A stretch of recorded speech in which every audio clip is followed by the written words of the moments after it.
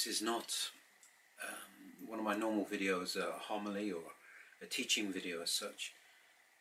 This video is meant to be a personal message. First of all, a message of gratitude. I want to express my thanks, and then I just want to share a couple of reflections.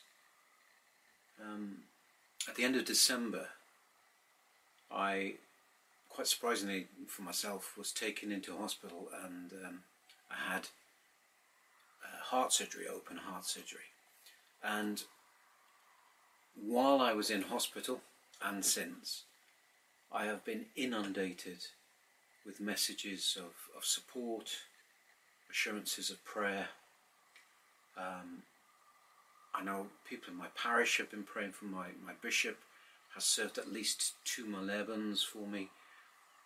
And I cannot tell you how grateful I am for all of this, but especially for your prayers. So thank you very much. And please forgive me if you message me and I haven't got back to you yet. I think I've probably responded to less than 100 of the messages. For this I'm sorry. But thank you all very much for your support and your assurances of prayer. This little cross that God has given me has brought me many blessings. I'm very grateful to God for the extraordinary blessings I've received through this experience. Not least because it's reminded me just of how much we need to give thanks for. All of us need to live in a condition of gratitude to God. And within this gratitude for the many things we thank God for, one of the things we must give thanks for is simply our membership, our belonging to the body of Christ, belonging to the church. For so many reasons, of course, because this is where salvation is to be found. This is where we encounter Christ fully. But also the realization that I've had is that when we are sick and when we are facing death, as we all will, and when we die, we are assured that we will be prayed for. So many people are dying in our world all the time without anyone to pray for them. It's such a horrific thought. And yet we know that as members of the church, even if we have no immediate family, the church will pray for us. And this assurance should bring us some peace. It is so important that when we die, we are surrounded by prayer, that we come before God being prayed for. So let's hold on to this assurance and let us give thanks to God that we have this in our lives. And let us, of course, pray for those who are sick and those who have died. I also want to give thanks for the NHS. The NHS here in the UK, particularly in England, the health service in England. It's different in Wales and Scotland and so on, but my experience has been nothing but positive. I know there are many faults and people wait very long times for appointments, and it's far from perfect. And certainly I know in America there are many people who are suspicious of a national health service. But I can say from my own experience, just 8 days after discovering that there was a problem, I was having surgery. And then they kept me in for 7 more days of care, and I was given a great deal of medication, and I've come away from this without any great financial bill, but with a sense of gratitude also for the extraordinary care that I was shown, and a care that was shown not just by of course the doctors with their great expertise in the surgery and so on, but the nurses who worked tirelessly to care for strangers. I remember one point being aware of all these people around me that were so busy, so active, And all of their effort, all of their work was focused on keeping me alive, for which I was very grateful. And I felt almost ashamed, very humbled that these people, because of their jobs, could give so much care and support and concern for complete strangers in this way, to work tirelessly. And it should be really an inspiration for all of us as Christians, that people can show such care, and that we should imitate this care for each other and for everyone in the world. And the other blessings that I've received through this experience, I suppose, have been more personal in a sense. First, it's been a great lesson in patience. I've been home 4 weeks, and I did anticipate to be further along in the healing process. I assumed after a couple of weeks I could be writing and I could be doing this sort of thing, but the reality is I'm having to learn patience, and I'm very grateful for that. Patience to just be still and wait. Let healing take its course.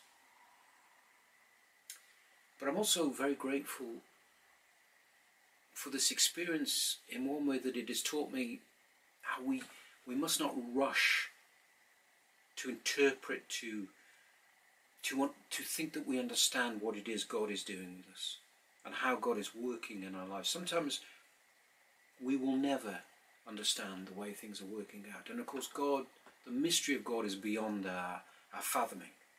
The thoughts of God are not the thoughts of man. And so when things happen in our lives, we mustn't rush to an interpretation, a conclusion of what it means and what it is God is doing with us. I'm still in that experience, that process of interpreting what has felt like a very profound experience. The 8 days before my surgery, while I was in hospital, I had nothing but a prayer book, a prayer open, and the Philokalia, and to be honest, it was bliss. I had no pressure, I had no demands. For 8 days, all I did was read and pray. What a blessing! And I went into the surgery in a state of complete peace about whatever happened. I felt ready for death. I felt ready for the operation. I had no anxiety of any kind, and I was very grateful for this. But then following the operation, I'm not sure if it was 3 days or 4 days, I had a very difficult time. And of course, the withdrawal of the anaesthetic, the impact of the physical invasion of the body, to have the chest sawn open and opened in that way, of course it will have had a physical and a psychological effect on me. I was aware of this, and yet it was also a tremendous spiritual battle that I entered for. I'm not sure if it was 3 or 4 days. Certainly for 3 days I could sleep for no more than 2 or 3 hours a day. I couldn't lie down in a bed. It was too painful, and I won't go into the details of the particulars of the spiritual conflict that I felt I'd entered. But when I came through that particular experience, I jumped to the conclusion that that time of peace and preparation really was something of an illusion, or that a delusion, and that the reality of the spiritual life was only to be found in the absolute struggle, the pain, and the demands of the confrontation, the battle that I'd entered after the operation. But as time has gone on, I've realised that it was both. God was blessing me in both, and God's presence was in both. There are times when God will grant us peace, will grant us times of preparation. Even our Lord had a period of fasting in preparation for his ministry. And so only with time am I beginning to really understand a little of what God has been doing with me. And I'm very grateful for that. But it has encouraged me not to jump to conclusions about what it is God is doing with us. And I suppose I should say something about these videos themselves.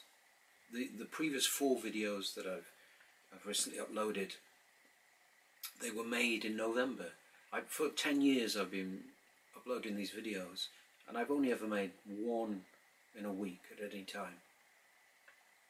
And for a reason I couldn't explain, throughout November I was making a couple of videos every week, and I had a little file with 4 videos ready, and I didn't know what I was going to do with them. And then suddenly I found myself going into hospital, and now I'm unable to walk in the fields and the trees for a little while, and up until now I've had no speaking voice. The tubes from the ventilator temporarily damaged my vocal cords, and it's improving. I can now speak. It's not as strong as it was, but my voice is returning, and I'm very grateful for that. So I've been unable to speak, I've been unable to walk, and certainly unable to prepare anything. And I had this little backlog of videos to upload, and I'm very, very grateful for that. And again, I mustn't jump to interpretation and conclusion of what it is God's doing, but I would say one thing, which is, if I'm reflecting personally on things, a number of people have commented on my great wisdom in these videos and so on, and it's not true. All of my videos, they do contain wisdom, but I can say that without any pride or ego, because that wisdom is not mine. It's the wisdom of the Church Fathers, it's the wisdom of the Orthodox Church that I'm simply presenting.